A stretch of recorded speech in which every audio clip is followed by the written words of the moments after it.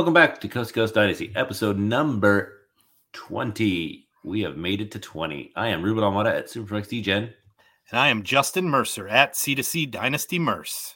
And we have a guest today, a special guest, somebody that I'm very happy to have on, somebody that has taught me a lot in this Dynasty space, and I've followed for quite a few years now, and happy to be in his Patreon. So we have with us Charles Chill FFB, Scott Connor. Welcome.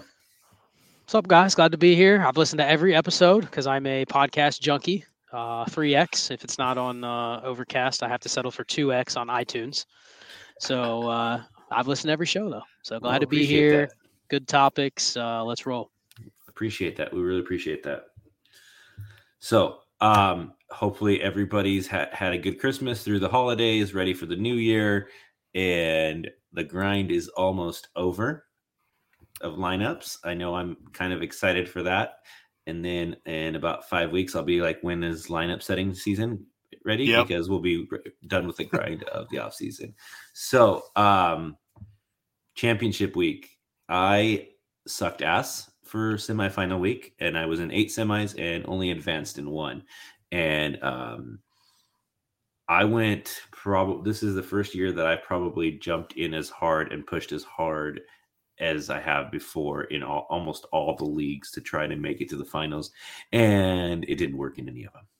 I saw when I was doing all the trades this week, I was like, I'm used to doing them in reverse. Usually you're the one selling to get picks. Here you were buying a lot. And I could tell that was the mode.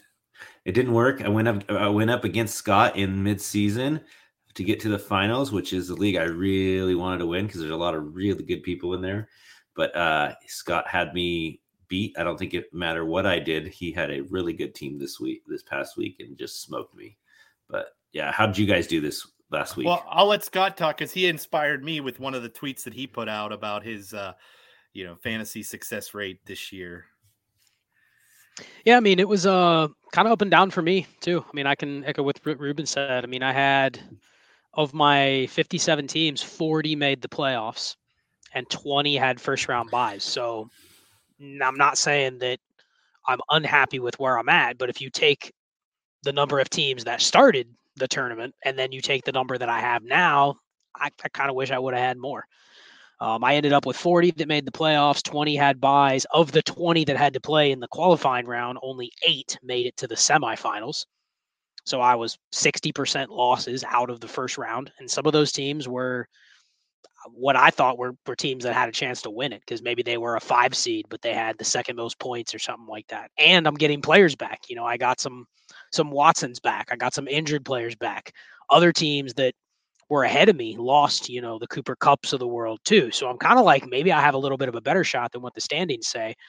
But yeah, 8 of those 20 advanced. So then last week I go into the semifinals with 28 teams left, and I made 16 to the finals. So a little over 50-50, which I guess I can't be too upset at that. But, you hold yourself to a higher standard where it's like, hey, I expect, 2/3 of my teams to get there instead of only about half. So 16 out of 28. So I have 16 championships this week. They're tight.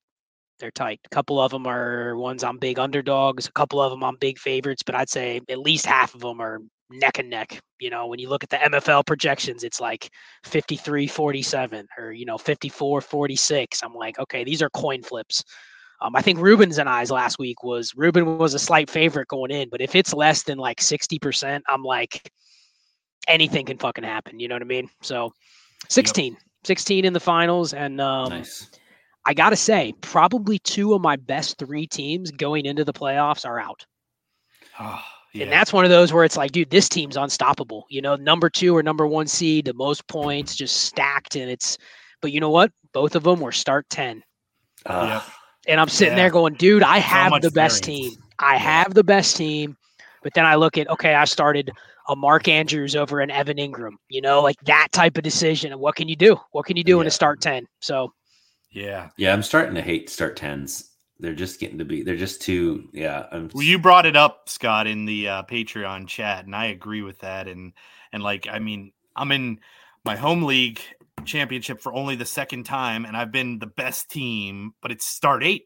really, because there's defense and kickers. And it's like, what do you do? Like, you have to build depth. So you're always making those lineup decisions. And it's just so hard to, like, you want to get as many starters in. So at least next year I'm getting rid of kickers and adding another flex. So it'll be start 9, but still it's just so hard in those type of leagues with a 1 week head-to-head matchup. Anything can happen. So, but yeah, sure. I had, out of my 17 dynasty and 1 redraft, I had 12 of the 18 in the playoffs.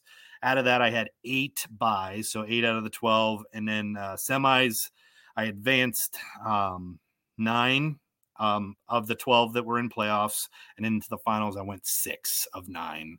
So I have 6 championship games. It's like, the good thing is, like, the 4 teams that I did in dynasty, I had 5 teams that didn't make it, and I ended up getting 4 101. So I did the right thing on the non-playoff teams. I tanked to the bottom, and so I'm looking forward to next year. I think I'll probably end up keeping all of my existing leagues, but I'm at 17. I know you're much higher than that, Scott. And Ruben's, what are you, 36 now, Ruben? 35. Well, actually 32. I cut 3 this week. Okay. Yeah, but I think the most I ever want to do is get up to 20, because I had close to 30 last year, and it was just too much to trade. I like to trade, so. Well, and I think the one thing to kind of expand on that is, if you're going to play in shallower leagues, start 10, start 9, start 8, the only way to do it is with a volume approach.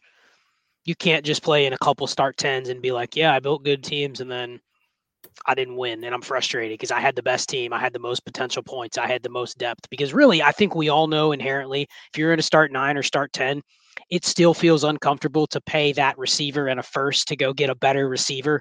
But in your mind, that's the right move to make. Now, when you're making that move in week 9, it's a big gamble because you're losing all your leverage. You're giving away your first for – I think all 3 of us probably agree. I hate giving away a first-round pick for a non-obvious upgrade, right? Yeah. You hate giving up that 2-for-1 where you got to give up you give up like a Jerry Jeudy and a first to get a slightly better receiver, even though you want that 10% advantage come the playoffs. You want to have the best starting lineup, but I still struggle to make those moves. And I'll just go back to this. You mentioned FFPC earlier, Justin.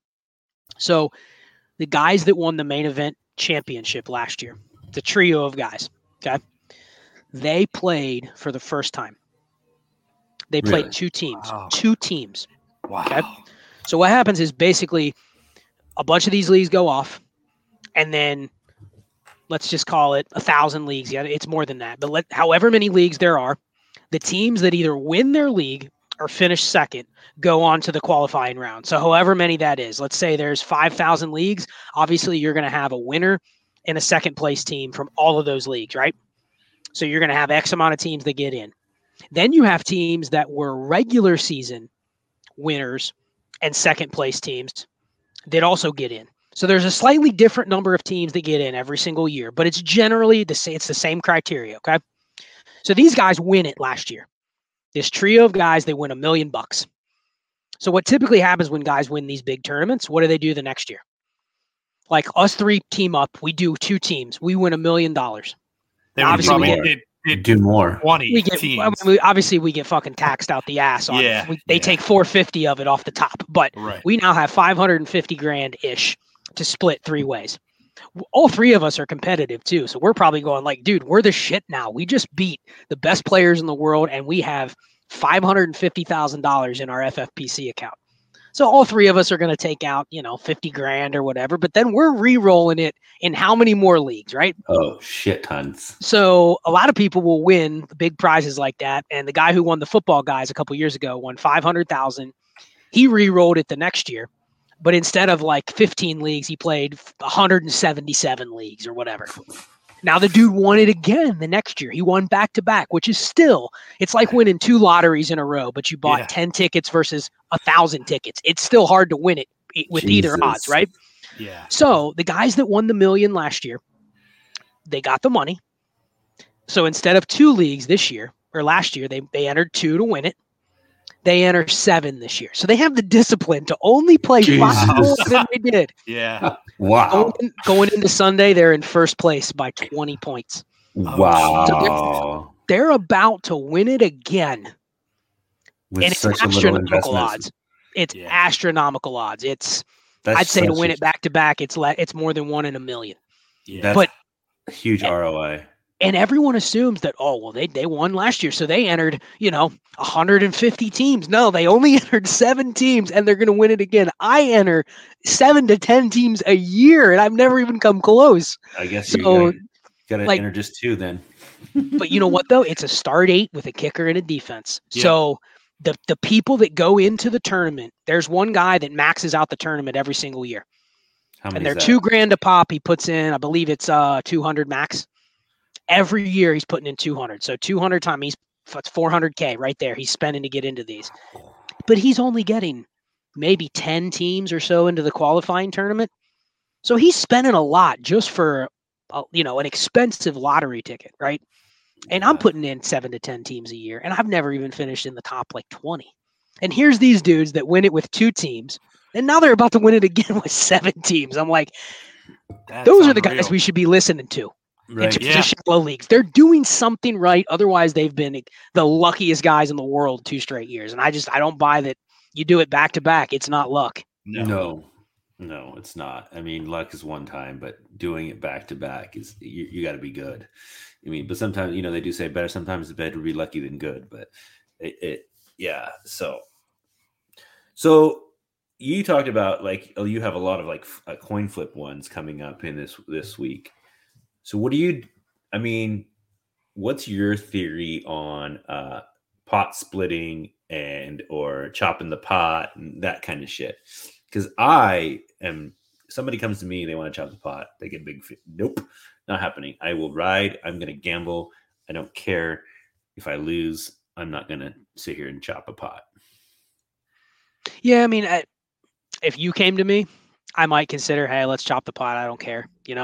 I've chopped the pot with Eric a couple times before, but largely, if it's a random person I don't have anything against you, but if it's just a random person in the league that I know just from the league and they come to me and go, hey, you want to chop the pot? Or what I've seen a couple times this year hasn't even been chopping the pot. It's like, instead of paying 600 to first and 200 for second, let's make it, 500, 300 or something like that. Like hedging. Hedging. Yeah, make it close together. And I'm like, that's stupid in my opinion. It's like, let's just let it ride. That's pretty much what I say. They're doing that, and what it was one of the leagues that you commissioned. They commented on there yesterday or something like that about that. Oh, we're gonna do this and this. I think it's Was it Gamers? Was it Gamers or Fanatics? Maybe, I don't know. Yeah, I know what you're talking about. Yeah, honestly, I don't even pay attention until I have to actually pay out the money. Neither do I. But it's just sure, I'll accommodate you if you want to pay out a certain way. But you ask me personally if I want to chop the pot. If it's a difference between $100, I'm not chopping the pot. So no big deal. I win, I lose. And the 2 times I've been asked this year thus far, I look at the projections and I'm like a 65% favorite. You know what I mean? And I don't know if that's why they're asking me to chop the pot, but I also would feel uncomfortable going to Justin and be like, dude, you want to chop the pot? And then I look at my team and he's favored to beat me by 25 points. You know what I mean? I don't even want to look. It's kind of like we're both in the finals. Let's just play it out. So now I'm typically against it. Cool. Yeah, same here. Justin? Yeah, no, so I would, if I'm asked and it's someone that I know, I generally don't split it evenly. I would do at least give first a little bit more of a kicker. But I've only done that a handful of times, and that's usually in my redraft leagues, right? Where everybody in the league. So it's really I'm not splitting any this year. I just figured I'd let it ride. I didn't look at the percentages, but I'm favored by 10 or more points in every matchup but one, I think, out of the 6. So we'll see. I'll probably only win half of them. I had one league that it was a 2014 league. I was really trying to get to the Final Four, because the Final Four is just highest points this week for the championship, and it was $2,300 for first place. Oh, nice! And I ended up not making it the Final Four because everybody just shit the bed. And I knew I was leaving this league anyways because it's just annoying. The commissioner's absolute trash, and I'm like, say I'm going to leave, and I'm sitting there, and before I even say I was going to leave, they're sitting there debating how much the payouts were on the championship week. Like throughout the whole season, there's been these things that they've been discussing what we're doing throughout the season. I'm like, why hasn't this been discussed like before the season started? So I'm like, okay, that's even more proof why I want to get the hell out of here. So that was like, okay, you guys haven't figured out what you want for payouts. I'm out. Bye, kind of deal. But yeah, so that those kind of things. I was just like, But anyways, so what are some of the main things that you're focusing on for 2023, Scott? Like, what are the projects or stuff that you're going to kind of look at for 2023? Because I know in 2022 you guys started, or in that was it 2022 you started Trades in 5, or was that 21? Oh, like October, November 2021. I think October of 2021 was our first show, but we really revamped the show in 2022. In 2021, it was just a bunch of like kind of short videos on like it was actually 5 minutes, around 5 minutes. Individual players, and now it's just turned into basically a live streaming show where that's the bulk of what we do. Yeah, I enjoy it when I can get on and chat and watch and participate in the chat. It's a good time. So you did that. You joined with Destination Devi to have that be their flagship destination podcast. And you started America's game with Eric. I mean, so what else could you have coming for 2023 on top of that? Or what are you working for 2023? Well, so funny story with America's game is actually Eric started America's game, and he wanted to kind of get himself out there in the podcasting space. And, Ray had offered him an opportunity. Hey, if you want to do a podcast, like I'll give you the platform. And, because he had done a lot of stuff on our. He needed to do something because he's really good at the stuff he does. Yeah. I mean, he definitely cut his teeth doing stuff on my Patreon channel. Like he's well spoken. He has good information. He has information that he's, I think, willing to do research on that not a lot of other people really have a passion for doing. So that's another thing is he has something that, some of the stuff when he grinds through like the training camp notes and stuff, like not a lot of people do that stuff. So like he brings some value because of the stuff that he enjoys talking about. And so he wanted to start a show, and I'm like, yeah, I'll co-host with you. And it was, I'll co-host with you. You just tell me when to show up, and you do all the work. You get all the guests, you do all the show sheets, you come up with all the topics. And of course it's morphed into, the weekly DM on Tuesday. Hey, what do you want to talk about on America's game this week? Got any ideas? Got any guests you want to go get? And I'm like, so a lot of our shows are just ad hoc, get on there. We pre-plan for probably like you guys do, like let's pre-plan the night before we're going to record it. And maybe if you guys are doing the night before, you're ahead of us. Yeah. Sometimes it's what do you want to talk about this week? And then it'll be a quick response of, oh, this would be a good topic, but it isn't honed in until we're on the StreamYard ready to hit record. And then we're ready to go. But yeah, that, you know what? That's his baby. I don't know where he's going to take that. I'm always happy to co-host with him, but I don't put a whole lot of work into it in terms of prep. And then the other stuff, I'm going to be doing a new thing for DLF. That's begrudgingly, it's going to be a written series, but it's also going to include some video and some podcasting. And then everything else is just going to be Destination Dynasty is going to continue. We're going to do a lot more live streaming, YouTube live streaming on there. And then Trades in 5 is probably going to be morphing a little bit into more of a, we're still going to do the trade shows. We're still going to do the streaming. It's probably going to morph even more into customized advice for people. Because that's we've really, behind the scenes, that's half of what we do with Trades in 5 is those roster reviews. Where basically we're breaking down people's teams and stuff like that. And that's really where our growth is going to come, because there's such a demand out there for custom.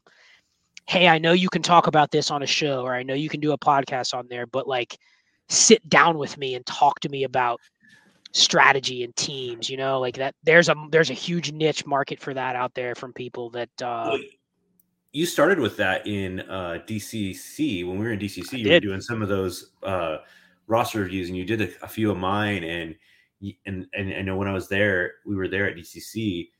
You didn't know who you were going to get your reviews from at times, like who they were going to come from. But when I got a couple from you, you were one of the few that I could reach out and ask questions about what you wrote. Because sometimes when you get a report from somebody or something like that, you're like, okay, but what does that really mean, right? So you want to get expanded on, and I reached out to you a few times on that and asked, hey, what do you mean here? Like, what are you trying to suggest here, and that kind of stuff. So that was huge for me, and that's kind of where my following of you started, was there, and then kind of moving forward, and then even when you did started DNC, you had the roster review tier, and I think. I could be wrong, but I might have been one of the first ones to join that tier because I wanted to have those roster reviews and really enjoyed that. And then where it even morphed to, you stopped doing a podcast or an episode for each roster to once a month. We would just get on a Zoom chat together and go over. It might be one team, it might be 6 teams at that time, just because we would spend an hour to hour and a half kind of just doing that. And that's what I really enjoyed. And I think that's helped me a lot, tremendously get better at this game. So there's a huge niche for that, I think. Yeah, I mean, you weren't the only one. There were a lot of people that I did those team reviews for that were like, you know what? Like, I enjoy the team review podcast where I go through the scoring matrix and all that kind of stuff. But hey, I remember it wasn't you, but someone came to me and said, how long does it take you to do one of these? Because I'm giving you like a 45-minute podcast, and of course, there's some background work that I have to look at your team. I have to put all the numbers in. So it was taking me, an hour and a half to do those. They're like, why don't we just spend the hour on a Zoom chat? Like, you know what I mean? Like, you can still do some of the prep, but it's actually more beneficial to the user to be able to go back and forth and not just me talking for 45 minutes. You get more information when I'm talking for 45 minutes, but I don't think you necessarily get the value in terms of, like, let's be real. I never really thought about this when I started that, but once I did 4 or 5 reviews for somebody, guess what? If you had half a brain, you didn't need more reviews. Because you're probably like, okay, now I have a way to look at the team differently. I look at leagues differently. I can go start 10 more leagues and build teams differently than what I did before. I don't need somebody to look at every single team because I already have the framework now in my brain. So it's like teach a man to fish versus actually give them the food in the first place. So we'll see. But I think there's a ton of people out there, man, that are still, I get 10 DMs a day that's like, hey, man, listen to your roster construction series. What about this? And sometimes I get frustrated because the answers are, you said you listened to the roster construction series, but you're asking me a question that I literally covered with an example in the series. But it's a learning process. You know what I mean? It's changing how you're looking at it to where if I answer this one question, you can go back to all 5 of your teams and you don't need to ask the same question about the other 4. You can figure it out because of the train of thought. You're coming at it from a different perspective. So right. And I think I totally agree with that. But I also think that people are not like us and play in a bunch of leagues. They're playing in 3, a majority of the people that are listening to like Dynasty Trade Fighter are playing 2, 3 teams, right? Maybe a few more, but that's probably the average. So they're not willing to like just say, fuck it, I'm going to try whatever on this team because I have another 34 that I can do something else with. And I'll just, if this works, then I'll do it on 3 or 4 more next time and 3 or 4 more next time. That's kind of like how I kind of grew my thing is like, okay, I want to try different things, but I have these other leagues that I'm doing this in, and it's been decently successful in my opinion. So I want to keep those. So I'm going to add other ones and try different things with. It's kind of like the only reason I did those sleeper ones earlier this year is because I wanted to do something completely different. And I was like, so I'm not going to do something different to the leagues I already have going. I'm just going to join new ones to do it kind of deal. And so I think that's where people come and ask that question. They want that reassurance and complete reassurance to do something on a league that they maybe only have one league. And they're like, shit, I don't know about, am I really going to go get rid of Jonathan Taylor for Tony Pollard and a first kind of deal?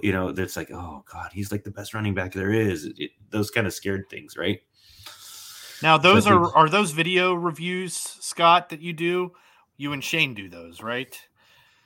Yeah, they're basically YouTube recordings with the StreamYard overlay, and we basically record it. They're all private. They're only for the users. Yep. We don't release them to the public, only because we are, giving information specifically to somebody that they have paid for. But also we're very informal on those too. Yeah. Like they're recorded professionally, but we get very candid with our opinions on people's teams. And, a lot of times we get pretty animated, because Shane and I don't necessarily see things exactly the same in terms of how we would build a team. No. But part of that is what somebody is paid for. That when we get into a serious debate over, hey, this isn't the right roster construction, or hey, this is what I would do with these draft picks. Like, you get that debate on the video. So it is all private. We've talked about putting them out to public, but no, don't keep them. And you know what? I wouldn't, even if I loved somebody's opinion and somebody's approach on breaking down dynasty teams, I wouldn't want to watch someone else's roster over and over and over and over and over. It gets a little stale. If you guys were at a point where you needed more people to sign up for it, I could see you guys doing a roster review of like one of your own teams or something like that, or of each other's teams, or of Clay's teams, to kind of show an example of what you guys do, to kind of like get people enticed, or somebody that would volunteer to let theirs be out there, be like, hey, this is what the roster review is like, right? This is what you get, kind of deal. But from talking to you, Shane and Clay, that pipeline is pretty full. Yeah. So it's not something List is long. It's not something you need a lot more, but maybe in the future, if you do, you can release one here and there to be like, hey, this is what they look like. If you're interested, sign up here, kind of deal, versus, because it's got to be different than the actual Trades in 5 stream, right? Yeah, we did do a roster review on one of Clay's teams, but it didn't look like a roster review we did for the public. So it turned more into, like, really what it should be is Clay comes on, introduces his team, and then we just tune Clay out, and Shane and I do the review. Yeah, he should leave. It ended up being, Clay kind of guiding us through all the stuff with the league, and we just kind of talked about the team. It truly wasn't we couldn't say, watch this, and this is what you will get. You know what I mean? It wasn't the same thing. So I can give you a team to destroy and use as an example if you want. I don't really give a shit. You know me. I don't care. Like, well, it's hilarious how many reviews we've gotten where either Shane or I are in the league. Oh God, that's got to be. And so it's like, okay, yeah, we've gotten, I think, 3 or 4 teams from the HQ leagues, and so Shane's in them. So Shane, in those, they're kind of cool, because I turn to Shane and I go, Shane, like, I can do the breakdown because you're in the league, but you can fill that context as to what the league is actually like. That's gonna be kind of cool though. It is, and I think that's part of why the person in the league, why they know they're submitting the roster review to Shane. He's in the league. So clearly he's going to be like a little biased if it comes to, hey, I can go trade with Shane. You know what I mean? But it's, I think ultimately that type of advice in the content creation space is where there is a lot of room for growth. It just comes down to, I only have so many hours in the day, and can you charge enough to make it worth your time spending hours and hours a day in the middle of your day, kind of working around each other's schedules and stuff to do this? Is that worth your time? So that's something that we've kind of battled back and forth with. That's honestly why I stopped doing the team reviews on the Patreon. I didn't want to charge more money, but at the same time, I'm sitting here going like, man, I'm getting $30 a month for these, and it's taking me 3 or 4 hours to produce one show. It's just not really worth it. No, it's. I mean, that's what it comes down to. Everything, in as I've gotten older, and in just outside of Dynasty, just in life and everything is about time and money, right? Like, scaling it too. If you're going to do something, can you scale it to where it's worth? It doesn't. I would love. There's things I could probably scale to make a lot of money, but do I really have 80 hours a week to commit to it? Right. Yeah, because I'm only one person. Now, if I could come up with 100 of me's and have like a company that does it, that'd be awesome. But it doesn't, not all ideas work that way. So.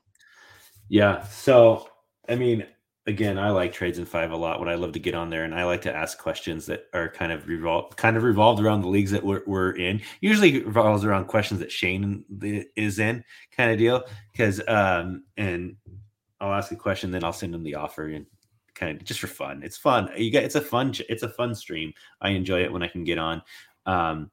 But that's what are some of the biggest things that you've learned from the 2022 season, from I mean, we've talked about running backs and wide receivers and the tight ends. I mean, we talk about wanting the top ones, but I mean, is that top tier even smaller than it was a year ago? Or is the elite quarterback program that we've been running to elite quarterbacks in a startup even more important now than it was a year ago? What are some of the biggest takeaways, 2 or 3 takeaways that you might have taken from this season so far? Yeah, I mean, the elite quarterbacks, I think, has stayed sticky for a couple years now, and I don't think that's going to change. I think the current landscape in the NFL is set up a certain way where the top 6, 8 guys at the top, they're not going anywhere. They may have a year where they fall back a little bit. They may have a year where they get injured, but I think we can pretty much take the top 10 quarterbacks or so in Dynasty, and I feel very confident that if you just build teams around those 10, they're going to remain in contention for the next 4 or 5 years. Now, one might fall out. It's hard to predict which one's going to jump into that range. It's really hard to go from rookie to top 10 dynasty quarterback. We've seen a lot of guys get starting jobs, but they don't quite elevate to that level. But I think that advantage is sticky. I think the biggest challenge with that advantage, it's now really hard to do. Yep. You're not going to be able to go into the 2023 offseason and go, hey, I'm going to trade up and get 2 elite quarterbacks. Because you know what? A lot of people are onto that now, to the point where most of us 3 weren't probably making that trade, but I think the trades we were able to make last year, where you give up the 2nd and 3rd round startup pick and you get the 1st and the 10th back, I don't know if those deals exist anymore. A lot of people are going to go, I'm just not going to make that trade. Because I saw one in the DNC chat yesterday or the day before. Somebody did, and they traded. It was 2nd, 3rd, and 4th for 1st, 10th, and 11th or something like that to get the 101, and they had the 103. There you go. I mean, if you can do that, it's still the advantage to do that. If you can't, though, I think the biggest thing that I've learned from this year, aside from the quarterbacks, is all else. I think there's a lot more variance that goes into everything else other than the elite quarterbacks than we give credit for. There's some other spots where I think you can kind of predict easier from year to year. But, I mean, look at how much has impacted just the playoffs in leagues over the last couple of weeks, things that we weren't even thinking about, hey, I don't want to have these types of players in the cold weather in December, because even if a guy can play in the cold weather, as soon as you go from decent conditions to bad conditions, it totally changes the scope of sit starts in that week. Now, I don't want to trade players away that play in, bad cities, because then you're basically probably taking a lot of good players and going, well, let me tear down. Almost all the over half the teams in the league, right? Because they're all in the majority. And you don't know who's going to be playing. What NFC team that plays in a dome is going to be playing in Cleveland during Week 16. You don't know that. But little things like that, injuries that happen in Week 11 or Week 12, and it's a high ankle sprain, and you're going, this guy could have been the best player all year. He gets a high ankle sprain in Week 12, and now all of a sudden his value is, I'm not sure if he's going to be back for the playoffs. Little things like that we don't even appreciate, and it just makes me more and more aggressive in diversifying, playing more leagues, understanding that I think the focus that we can control most for is roster construction and team building, and just let the chips fall where they may. You can't get pissed when you have one of these teams that was rolling and a couple bad breaks, a couple bad weather games, and you're out. But you didn't do anything wrong. You didn't build your team wrong. You don't need to overreact and go, well, I shouldn't have bought into that player. I shouldn't have bought into that type of quarterback. It's just chalk it up to variance. And I don't think I didn't respect that even a couple years ago in Dynasty. And now, I mean, I respect variance almost more than anything else. Yeah, I agree. It's part of why we were going to leave you open for the roast later on, but one of the things that I had put in there is just this year you're going to have a lot of teams that probably didn't deserve to win the championship win it because of that variance last week in the semis. Maybe it'll be less this week. So far, the weather doesn't look like it's going to impact as many of the games as it did last week. But last week was I was going into those games nervous as hell because I did not know what to expect from your studs. And then you had guys like Devontae and Hopkins. And I saw this one tweet someone put this stud team against these scrubs. And it was they scored 57. The scrubs scored 250. It's You go into a lot. I mean, Herbert didn't even throw a touchdown last week. I know those kind of things. It was just like it was just.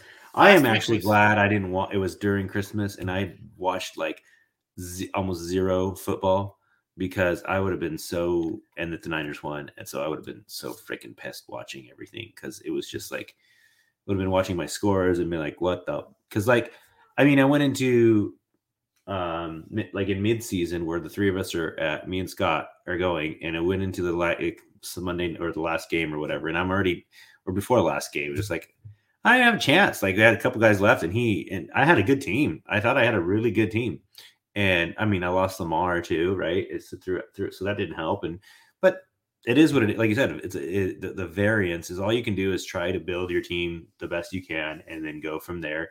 But I do think that what's been one of the funnest parts in the last few weeks is all these leagues without trade deadlines have made it so much fun to just like make moves and to push. Like I pushed in more leagues. Like I said at the beginning of this, I pushed in more leagues than I ever have. And I don't regret pushing in at all. Like I don't, because it was part of the fun. The reason we do this is for fun. I didn't push into any. I pushed into one league really that I left, but I didn't cost me anything. So it was just like, okay, whatever. So I was going to leave anyways. Big deal. So, but yeah, I think it's been so much fun, so much enjoyment out of that, even without getting as far as I would have to win. But I've got, so I've got seven teams playing for third place. So hopefully they all win third. Yeah. Basically. Well, the one thing I wanted Scott to talk about, and you've been preaching it for years now, ever since I joined Dynasty and Chill, Patreon,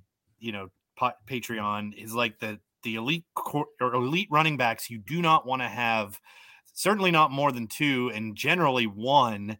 But I think that became even more like, a winning strategy this year, because look at all the injuries. I mean, you didn't need those elite guys because Jerick McKinnon's out there winning championships for people. But I just think, I want you to talk kind of to your strategy that you had. You're always trying to liquidate those top end, especially once they get into like the top 5 dynasty RB, like values. Well, I mean, a lot of what I preach comes off of just looking at the data, usually in the off season, looking at data going backwards and saying, okay, here's what was optimal from just a zoomed out perspective, right? So you can literally go through and guide yourself on how to build a team just based on historically what has happened. Where it gets a little trickier is you get into a league, especially if you already have a team that exists and you go, okay, you're telling me this is what's optimal. I have a team that's completely upside down from that. How do I fix it? And I think that's the problem a lot of people have is they go, well, I've already built this way. I kind of can see where it wasn't the right way to build, but I'm already here. So how does it make sense to start building backwards without just gutting my team and starting over? Because a lot of us don't want to do that. A lot of us don't want to say, hey, I have a team that's out of construction. It's all over the map. I made some really bad picks in the startup, some bad trades over the years, but I don't want to just trade everything away and start over. Because I also agree that's really hard to do. It's really hard to take a team and strip it down to nothing and then build it back up with the right construction, especially if you're looking for elite quarterbacks, elite tight ends. Like those are hard to just go get. Because a lot of times, what do we talk about? The acquisition of those players alone, just the access of them being available is hard to find. It's not even a price you're willing to pay. It's just, okay, I've traded away everything on my roster. I'm ready to start building for 2024. I need to go to get 2 elite quarterbacks. If you're in a league with us, there's none available. You can't pay enough. You don't have enough on a gutted team. You can offer me 6 first rounders. I'm not probably giving you Patrick Mahomes, especially not if it's me that's already built a certain way. Yeah. So there isn't a trade to be made. So I get to a lot of this stuff just based on pure math, but then you get into the season and you go, and I think this is what's going to happen. You mentioned about a lot of teams that didn't deserve to win the championship this year that are going to win. I've already heard people talking about it. I'm looking at my team and it's like, wow, there's a team in the finals that just won and they had Jared Goff and Daniel Jones. And guess what? Their 2 best players were Austin Eckler and Saquon Barkley. And they're going to look at teams like that and go, that's all you need. That's how I'm going to build a team. I'm going to go scrubs at quarterback and let me go with a bunch of elite running backs. And hopefully I hit on the ones that have the 20+ point per game seasons. But those are outliers. Yeah. Like we know that can work. Here's the problem. The clock has reset and it's February. Do you really want to go try to bet that you're going to be able to pick who next year's Daniel Jones and Jared Goff? And are you going to be able to hit on the right pair? Not just one of them. You got to have them both together. So you're going to have a lot of people this year that are going to go, okay, I won a title last year with Jared Goff and Geno Smith. I'd like to get a quarterback, but if I have Jared Goff and Geno Smith, are you able to offer those guys with anything to go get Patrick Mahomes? No. Justin Herbert? No, they don't even count in the trade. You can ask. You're not going to get any deals done. So you're now kind of forced continue to play that way. You're like, well, I just got to run it back with Daniel Jones and Jared Goff and hope I can win again and again and again until you can hit on one of those quarterbacks. So I think it's important to look at the offseason, and I'm going to have to rerun all of my numbers and everything and adjust for what happened this year. But I'll bet you it looks exactly like what you said, Justin. It's if I can hit on one elite running back and they can manage to stay healthy for 80% of the year, especially during the key times down the stretch, and I have an elite quarterback, and then maybe I hit on one or two other quarterbacks that can propel me to at least top 15-ish production. That's the foundation of what wins. It's been that way for 5 years. I don't think it's going to change going forward. It's going to be a lot harder to do because a lot more people are building that way. So what's the pivot? That's going to be the next step of my evolution is, dude, it's not an advantage for me to go play in a league with you two. Yeah, it isn't. Yeah, no, DDO4, baby. We need to. That. Yes, the frustrating league of probably all of us. But yeah, no, I agree, and I think the part of what Ruben and I do is like we bring what we learn from you, we bring what we learn from Shane, and we both listen to a lot of podcasts, and then we kind of say, here's how we apply it across all of our leagues, and a lot of our focus is on trades and what you should be targeting to try and do, right? That's why we go over our trades and why we spend so much time on it. It's because it's like actionable. Hey, this worked in our league. Maybe it'll work in your league. And our leagues are wants to hear. Yeah, those trades. But I agree. Like I think your foundational roster construction.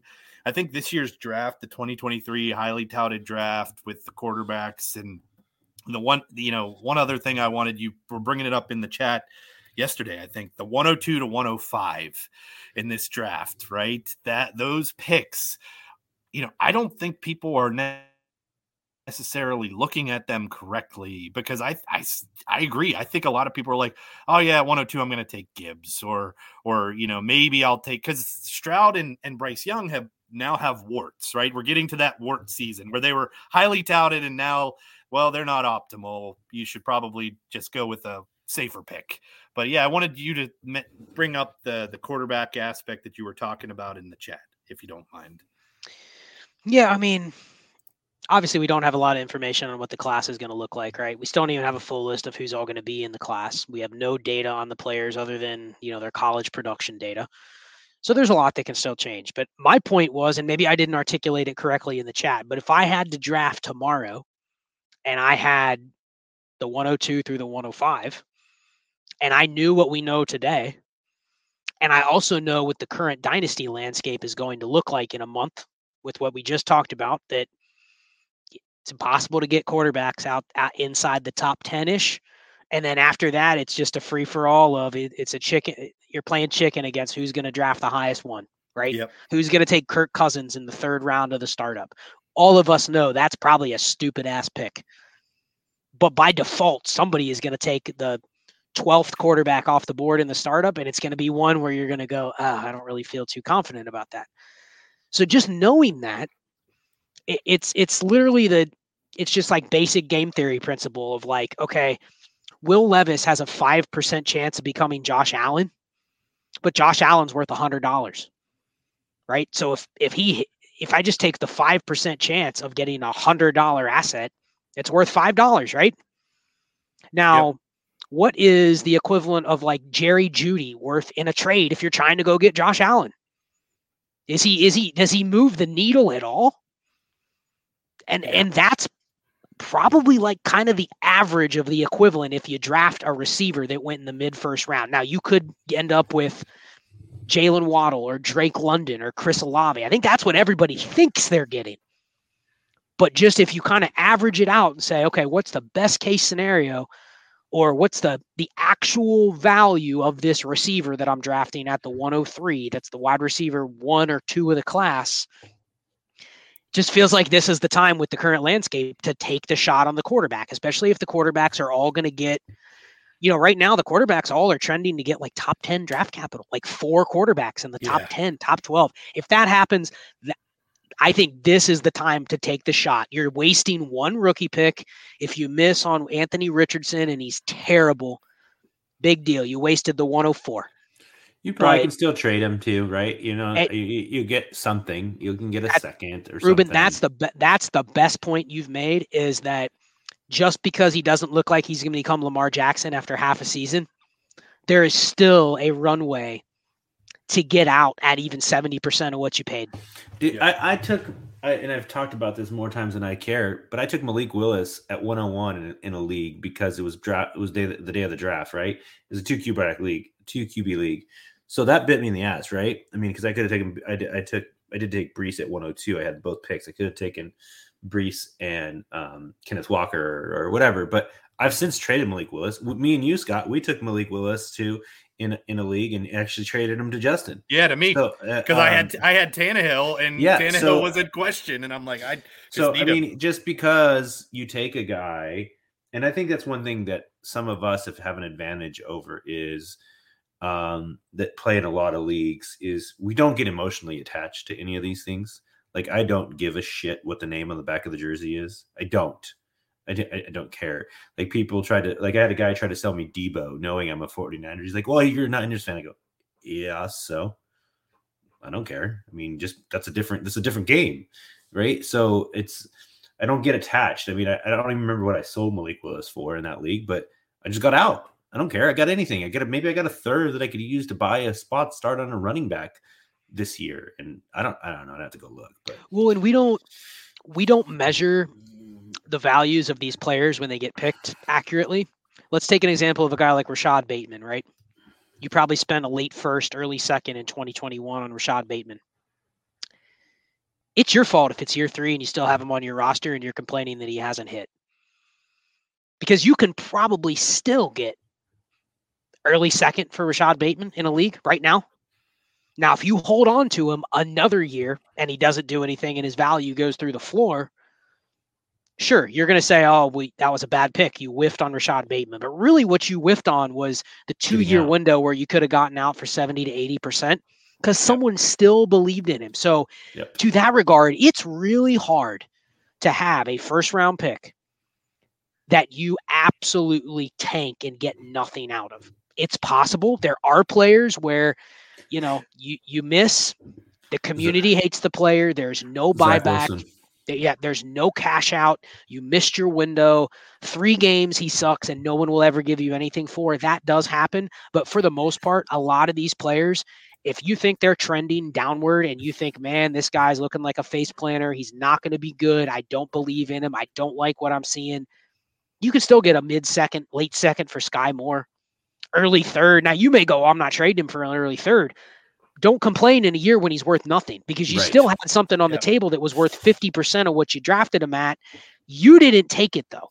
So it's really hard to miss on, especially early first players that have big name values. It's really hard to miss on those. Where you miss is what Ruben said. You're attached. Yep. You can't stomach the fact that you drafted Anthony Richardson at the 103 and he doesn't look like a first-round quarterback. You can't admit the fact that, hey, maybe this isn't looking good. Maybe I should cash out for that 2025 first because you're going, oh, that's not enough. And then 2 years later, you're complaining that he busted. And it's like, dude, you're the one that wouldn't sell him at half off when someone else was willing to buy low. Yeah. You have to be just willing to like one of my biggest pet peeves is when you ask a guy, you're like trying to you send an offer or you're asking about a player and it's like, they're not available. I'm like, that is the biggest pet peeve because I have 35 leagues, however many players that is. every single one of them is available at every single point in time. You might not like the cost that it is, right?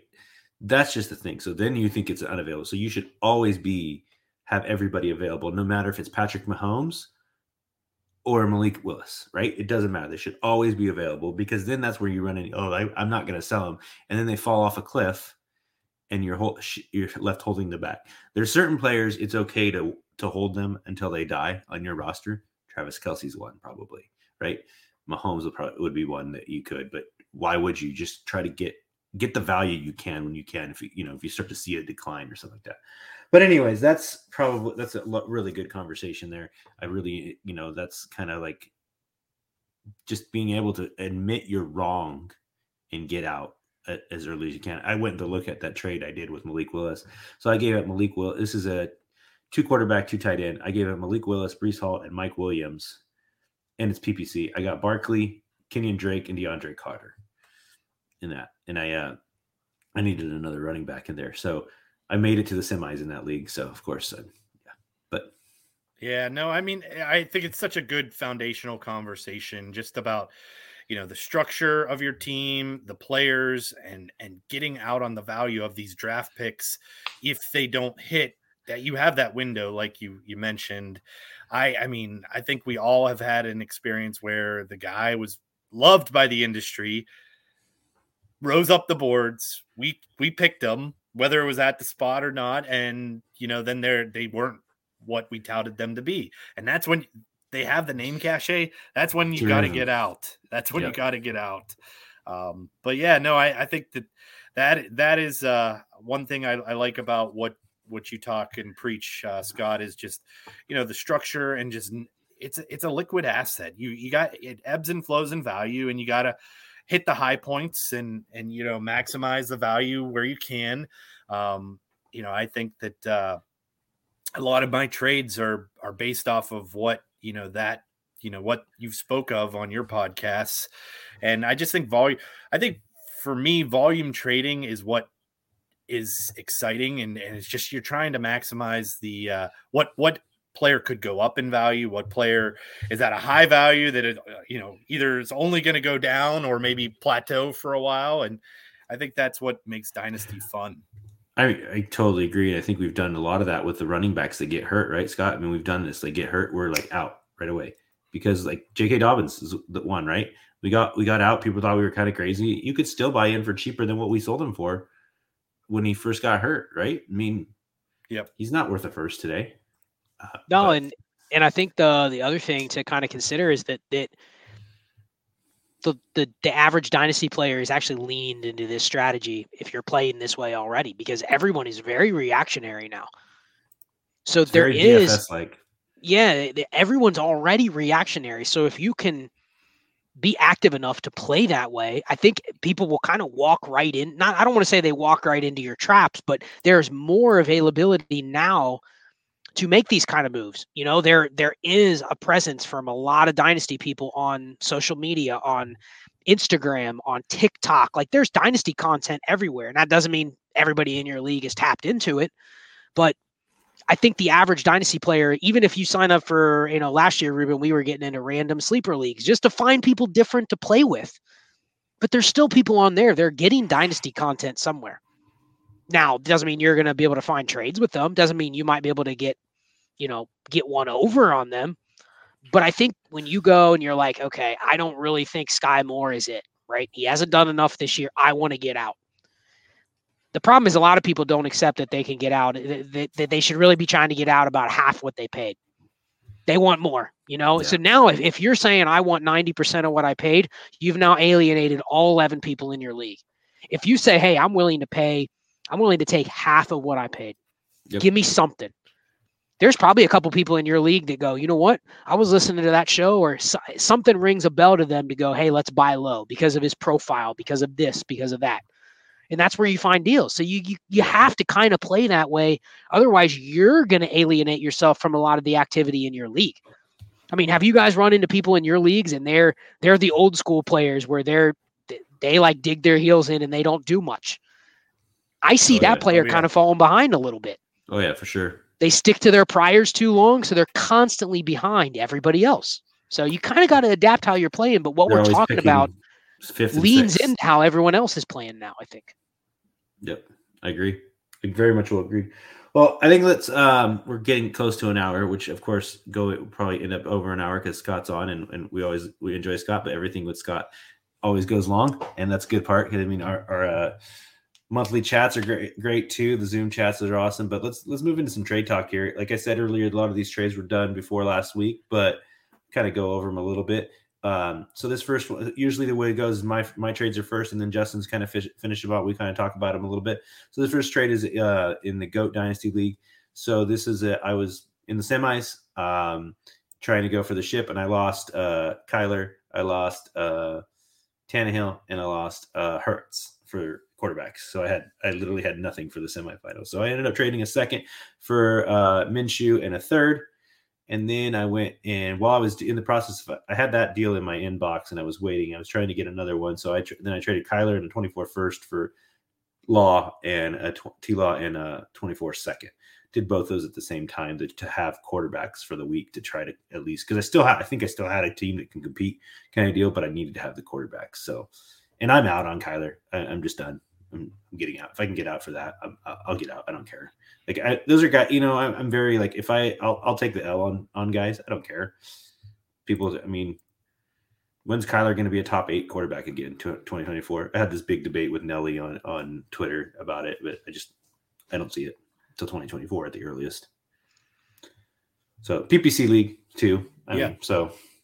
Yeah, no, I mean, I think a lot of these, like I said, a lot of these were opposite of what you usually do because you were making the push to compete, and I hope that I got them all right. But yeah, I mean, I completely understand what you're trying to do. I bought Minshew in a place to start him last week, and he turned out to do pretty well. So I don't. Yeah, I had a similar deal in place with Scott A for same thing, but basically it was Purdy instead of Minshew, and I took Minshew. Next league is the draft day league. Scott knows about this league. I gave it Fryermuth and a 24 first to get Diggs and commit. 24 first and second to get Diggs and commit. I also have Josh Allen in that league, so I was like, yeah, it's too tight in that league. It's too tight in that league, so I needed to get tight end back. Tight end back, yeah. Yeah, so I mean, didn't work. None of these freaking worked. None of these fucking worked. Diggs is another one that just I mean, he didn't have a single digit week all year until the last 2 weeks, and he just completely. I mean, it screwed me over in the Scott Fishbowl because I had him and Josh Allen. They were smashing until the last 2 weeks. But I mean, listen, you guys have kids, right? Yeah. Have you ever taken a trip to Disney World or Disneyland or something like that? Just did the first one in October. Okay. Yeah. So, and it's not just that, but it's if you go to any sort of tourist trap, you go to Daytona Beach or something like that. Guess what? When you go down on the beach and you're paying for a drink or you're paying for a T-shirt or something, what are you paying? More. A lot, right? Yeah. Yep. That is what trades in the semifinals and finals are. Yep. That's why you accumulate these extra picks so you can kind of go, you know what? YOLO. People DM me all the time, hey, is it too much to give up this for that, for this, for that? I need to start this guy in the finals. And I'm just like, no. So there's not, you can't overpay because I can tell you, Ruben, that's a bad process dynasty trade. But you know what? Oh. If you tell me, hey, there's this pot and I'm trying to win back-to-back championships, I can't put $1 on value for that. That's that. Right. Yeah. And that's kind of where I hadn't really thought about this. I don't know why forever. I knew I wanted to win because I get more, blah, blah, but I never, and I think it was on, I don't know I think it was on either America's Game or something, or the recap pod. I don't know whose pod it was on, but they made a comment and it was like, if I win this league this year, it covers like X amount of years of entries. And I was like, son of a bitch. Like, it just like light bulbs. And I know Justin had done this before, and I legit have my entry fees and the winnings listed on a spreadsheet, but I hadn't thought of it that way at all. Yeah. So then I was like, dude, if I win this league, that's 6 years of entries for this league that I play. Like, I'm like, okay, I'm going in. Why am I worried about a 24 first or a 23 first if I can get the winning kind of deal? So that's how I thought about it too. And I honestly think the only trade in here that would really hurt me is this next one, which was with Justin, where I gave up Dawson Knox and I got Tom Brady because he could retire. He could retire, but whatever. I needed a freaking quarterback again in that league to try to beat you, Scott, but it didn't work. So hey, another one that didn't fucking work. Ted Lasso is a league that I started this past year, and I did this with Dogtown. We're not co-owners, but he's in there too, and we got a bunch of people that we did not play with pretty much anywhere else. I gave up Mechie and I got DJ Shark. I mean, it's kind of the same thing. Like I got something. I don't even if no, I mean that's a win in general because you're talking about two like very low level receivers that are probably right above the threshold, and it's like who gives a shit which one I had? Give me the one that's actually playing this week, and probably will play next year too, right? I mean, for sure. And then I was laughing earlier because you've mentioned Jerry Jeudy a couple of times. And a first. Jeudy and a first for another receiver. And I'm I thought of this trade too. And I was thinking of this trade. So I gave up Jeudy and Tolbert because, like, who cares about Tolbert, right? And a 23 first and a 23 second to get CD Lamb last week. And, I mean, he went off. CD went off, but didn't fucking work because I didn't. Not like Jeudy would have helped me anywhere, get any closer, but it was the 112. It's over. It's going to be the 110. Who cares? Jeudy and 110 and 210 for Lamb. Fine, whatever. I'm not going to get that at there. So, and then this one I lost in the quarterfinals, I guess. So I gave up Kelsey, and I had Kelsey and Mark Andrews in that league. I gave up Kelsey and I got Goddard in a 23 first. It's going to be a late 23 first, but it's a 1.5 cubic tight end premium, and I still have. So now I've got Goddard teamed with Hurts and Lamar teamed with Andrews if Lamar comes back, but pretty happy with that. Well, and I made a similar deal in Gamers that I've talked about, where the dude was bugging me every day. Like, what can I get Kelsey for? What can I get Kelsey for? Because he wanted him for the playoffs. I'm the first place team. He's competing with me in the playoffs, but he bugged me for weeks to give him Kelsey. And when he lost Pitts for the season, then I turned it around on him, and I go, I'll give you Kelsey, but I need your first and Pitts. He finally caved. He traded me his first and Pitts for Kelsey, and I beat him in the playoffs. I love it. That's the kind of move. You made that first even better. That's the thing is that's the kind of move where I'm like, you know what? I know what I'm doing. If he beats me in the playoffs with Kelsey, what can I do? You know, but that was the kind of move where I actually went the other way when I had the best team, and now it's going to pay off because I'm sitting with this first. I guarantee you, knowing this guy in the league in March, he's going to come to me and goes, hey man, you think you want Kelsey? You know, can I get Pitts? You know what I mean? Like he's going to want to go the other way because there's no incentive to have the reversal of that trade at that point. But that deal reminds me of the exact same thing, Ruben, except for I was still in it. And I'm like, you know what? I'm just going to take the value and see what happens. Yeah, no, it was, I liked that trade too. And the guy's still in it. So it could be the 112, but whatever. I don't care. Yeah. No, well, that kind of, it leads the way into some of my trades that I did. The first one I had was in our Devy league that Ruben commissions, Shark Tank Devy. And I earned the 1-1, but how Ruben sets it up, which I liked, is the 1-1, like the person who earns the 1-1 and the 1-2 get a bye for the toilet bowl for the 113, right? So I got a bye, and I'm like, I'm going to try and win the 113. I had three or four firsts for next year. So, but I drafted Stroud in the rookie draft this past year. And I'm just like, I have Mahomes, I have Watson, and I have the 101 in this upcoming draft, and I have Caleb Williams for next year. So I'm like, I really don't need all these quarterbacks. So I tried to maximize the value, and I'm like, I'm going to get Jonathan Taylor as the hammer in a point per carry league for the toilet bowl. Yeah, exactly. So the good thing is that PPC league, so it makes sense. I'm still in it. I'm in the finals for the 113. So who knows? It could work out. But this was with me and Ruben in HQ5, and Scott, that's your old team that I took over when you left HQ5, but and you had Deontay, and I traded him to Ruben, and then I traded back for him here just to try and make a run in the playoffs, which again, that is one that I lost and my team disappointed. So, and then Trade Addicts 2. So I had 4 firsts in there, and guy offered me, give him DJ Moore, and it's a player in the championship Pitts first. So it's a 111 or 112, and I got Mark Andrews, and I already have Pitts, and I have Allen and Watson and Lamar at quarterback. So if Lamar stays, he'll be paired up with Andrews. So, and that's a 1.75, isn't it? It is 1.75 point per reception. And then I think a couple important things about a couple of these trades, though, just before you finish up, Justin, is most of these deals that you guys made, they're also not deals where you got heavily taxed either. Like, I can see the logic where you got an asset where you're going, I'm fine with that asset in 3 or 4 months. Not all trades are like that. A lot of times, you're making a trade and you're buying something that the value is going to go through the floor in 2 weeks, And so if you can pull off, I was acquiring Derrick Henry and Zeke and those kind of guys, right? That's what. Those, like if you can buy Deontay Johnson for first, Mark Andrews for a first, and DJ Moore, like even the next one you're talking about, like I can see the logic to where you really don't. That's the biggest thing is when I'm trading away players during the fantasy playoffs to people, I'm trying to tax them.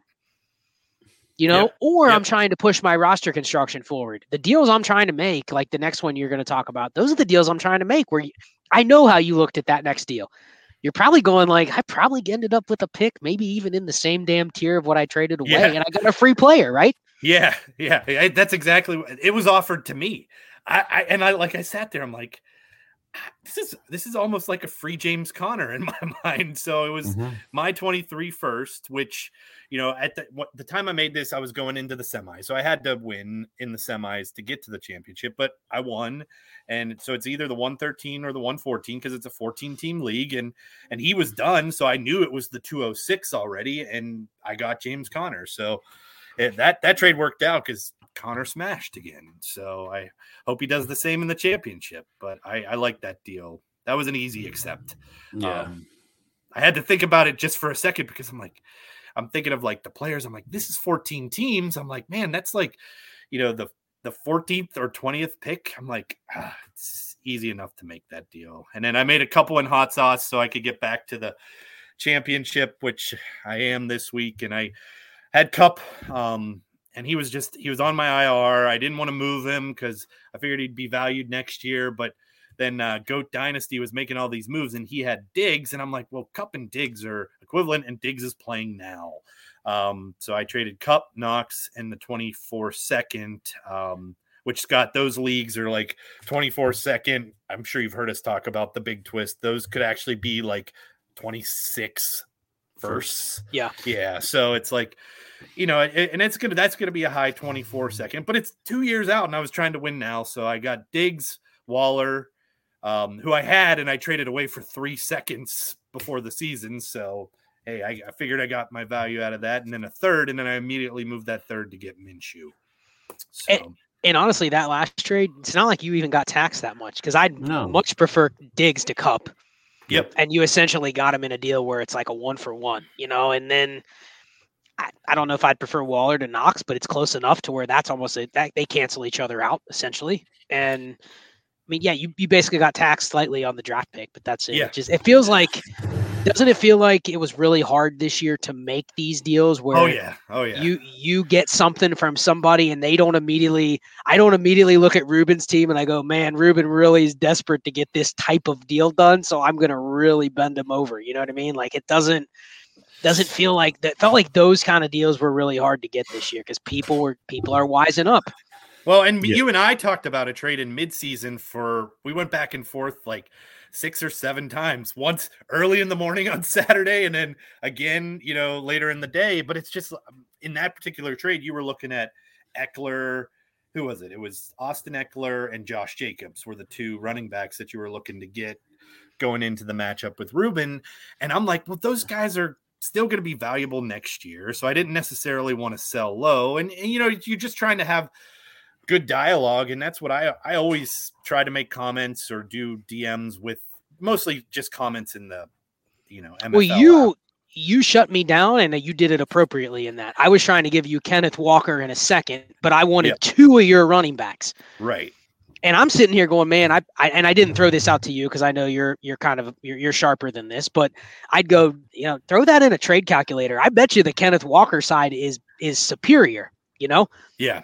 But you're looking at it going 1 to 2 year window on these running backs. I don't want to give up 2 for 1, and I don't want to give you 2 for 1 because I know it's going to help you in the playoffs. So you had a little bit of a tax mentality built in there too. Like, I'm not going to help you. I wouldn't have done it either. I wouldn't have given up. I would have found a way to pay me something extra, which you tried to do. I think you offered me Eckler plus for Walker or Jacobs plus for Walker. Yeah, I was trying to do one of them, right? Right, but you did not want to give up 2. You would have been willing to give up the small tax my way to pay for the extra youth, but you weren't doing the 2 for 1. And that's what I was looking to do is like, you know what, fuck next year. But if I can get Jacobs and Eckler, which I'm glad I actually didn't do that. Yeah, right. It worked out. Damn it, I wish you would have. I was trying to get the 2 for 1 special and hope that's also a start 13. So it's hard to give up 2 for 1 without getting another starter back. But you saw right through it. So you were smart on that regard. Yeah. No, it was fun discussion though. So I think that wraps up our trades. Yes, that wraps up our trade. So next is our coast to coast roast. Justin here has one that he brought up a little bit earlier. So I'll let you have at it. Well, I just I see it coming before it even happens, right? And it was I do feel that there are going to be some teams that win the championship that maybe were the 5th or 6th seed, didn't really have a good year, but they won. Let's not belittle the champion, especially if your team does not score more in the championship week. Like, I hate this, if this, then that, shoulda, coulda, woulda, right? That I said it in the hot sauce or HQ chat. It's like, that's fantasy. And we just got to live with our decisions, move forward and not dwell on them because it could change next year. And that's why we play the game. Yeah, I agree. I mean, don't, congratulate the champion unless you played against them because then you're going to be pissed kind of deal. I know Scott Ace, let's stop saying good game because no, I agree. Someone said good game. No, I lost. Fuck you.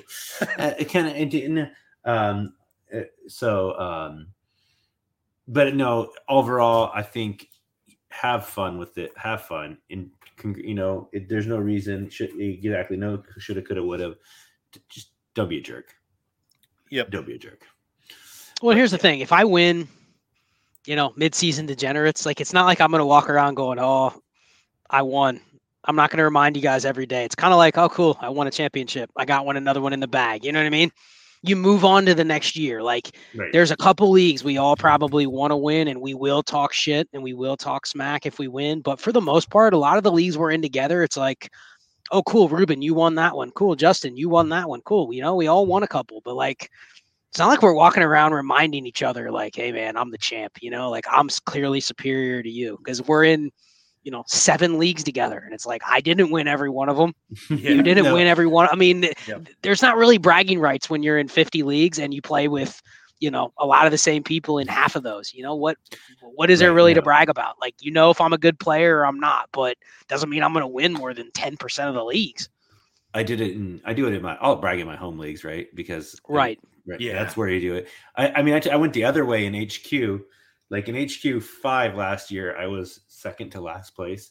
So somebody changed their name in the HQ chat to HQ whatever champion. And I don't remember. It was Larry. Larry. It was Larry.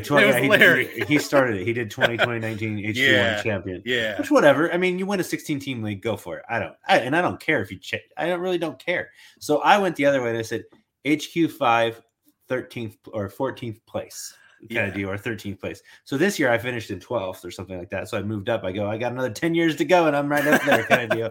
Just for fun kind of deal. So I know. Yeah. But home leagues, have at it, gloat. You know what? I've my home league that I'm in, I have not posted anything in the chat. This is the one where I'm in the championship and I should have won this league, but haven't. I'm just going radio silence. I don't talk trash until after. Yeah. Last year I had a guy that was just trashing me big time in one of my home leagues and just kept talking, and I didn't say a word. And then I smoked him by 60 points in the game. And I knew I was going to beat him. And all I said was, That's all I said was, kind of deal. But if I win, hopefully I win the only championship I'm in, it'll be 3 years in a row. And so it'll be good. But Scott, let everybody know where they can find you, find some of your work and all that good stuff. Yeah, for sure. Thank you guys for having me on. Like the show. Let me know if I can do anything to kind of help you guys share and get it out there more, whatever. You guys do a good job. You have a great rapport. So appreciate you guys having me on Twitter at CharlesChillFFB. You can find our Patreon with Justin and Ruben are both in. So if you want to get more Justin and Ruben, you can join that. Patreon.com/DynastyandChill. Trades in 5 on YouTube, which is Dynasty Trades in 5. Just search that, or at Trades in 5. The Twitter handle has all the links to everything we do over there on Twitter. Then Destination Dynasty, that's on the Destination Devi radio feed. Check that out. And then, yeah, I mean, I usually kind of pop up in different places. I still write for DLF. I'll be doing some stuff for DLF. I have another project in the work with another company that I'll announce here in a little bit. But yeah, I mean, if you just follow me, pretty much everything I do, I at least retweet and share. And then God knows how many chats we're in. I mean, I'm in a million group me's and Discords and Slacks and stuff. So sometimes you'll find me.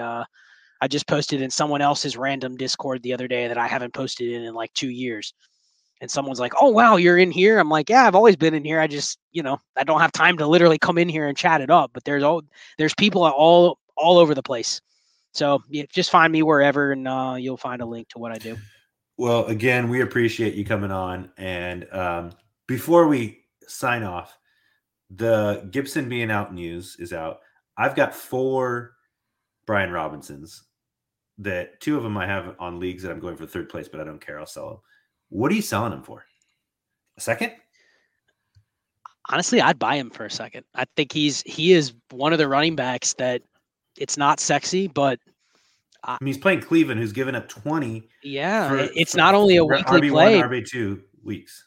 It's not just a weekly play, man. I think he's one of those running backs where you can probably say he's going to have a similar job to what he has this year for the next couple of years. And if you can get that for a second, I mean, Eric and I talk about that on America's Game all the time. Like if you can get a running back that'll give you half a dozen spot starts over the next 2-3 years for a second, that's not a bad proposition. I don't want to blow every second on that, but if I can buy a random Brian Robinson or 2, help me win a championship and have that contingent value the next couple of years, I think that's worth a second. But I'd take a second if you have 4 Brian Robinson shares. I wouldn't hate taking a second for one of them. I might try to sell those 4 and go buy a different 4. Yeah. No, I love this time of year, and especially that's why no trade deadlines needs to be every league's mantra. It's so much fun. Join my leagues. Yeah. Well, I'm in 8 of them or 7 of them. You're not allowed to join anymore. Yep. But no, and thank you so much, Scott. This was an awesome time. We've been talking about having you on forever, but no, you're very busy, so we really appreciate it. Glad we could make it work, and we'll be chatting it up in the group me and following all of your good work. Yes, thank you again. And for the Coast to Coast Dynasty podcast, I am Ruben. I'm on at Superflex DGen. I am Justin Mercer at C2C Dynasty Merce. And the podcast is at C2C Dynasty Pod. Thanks and peace out. Peace.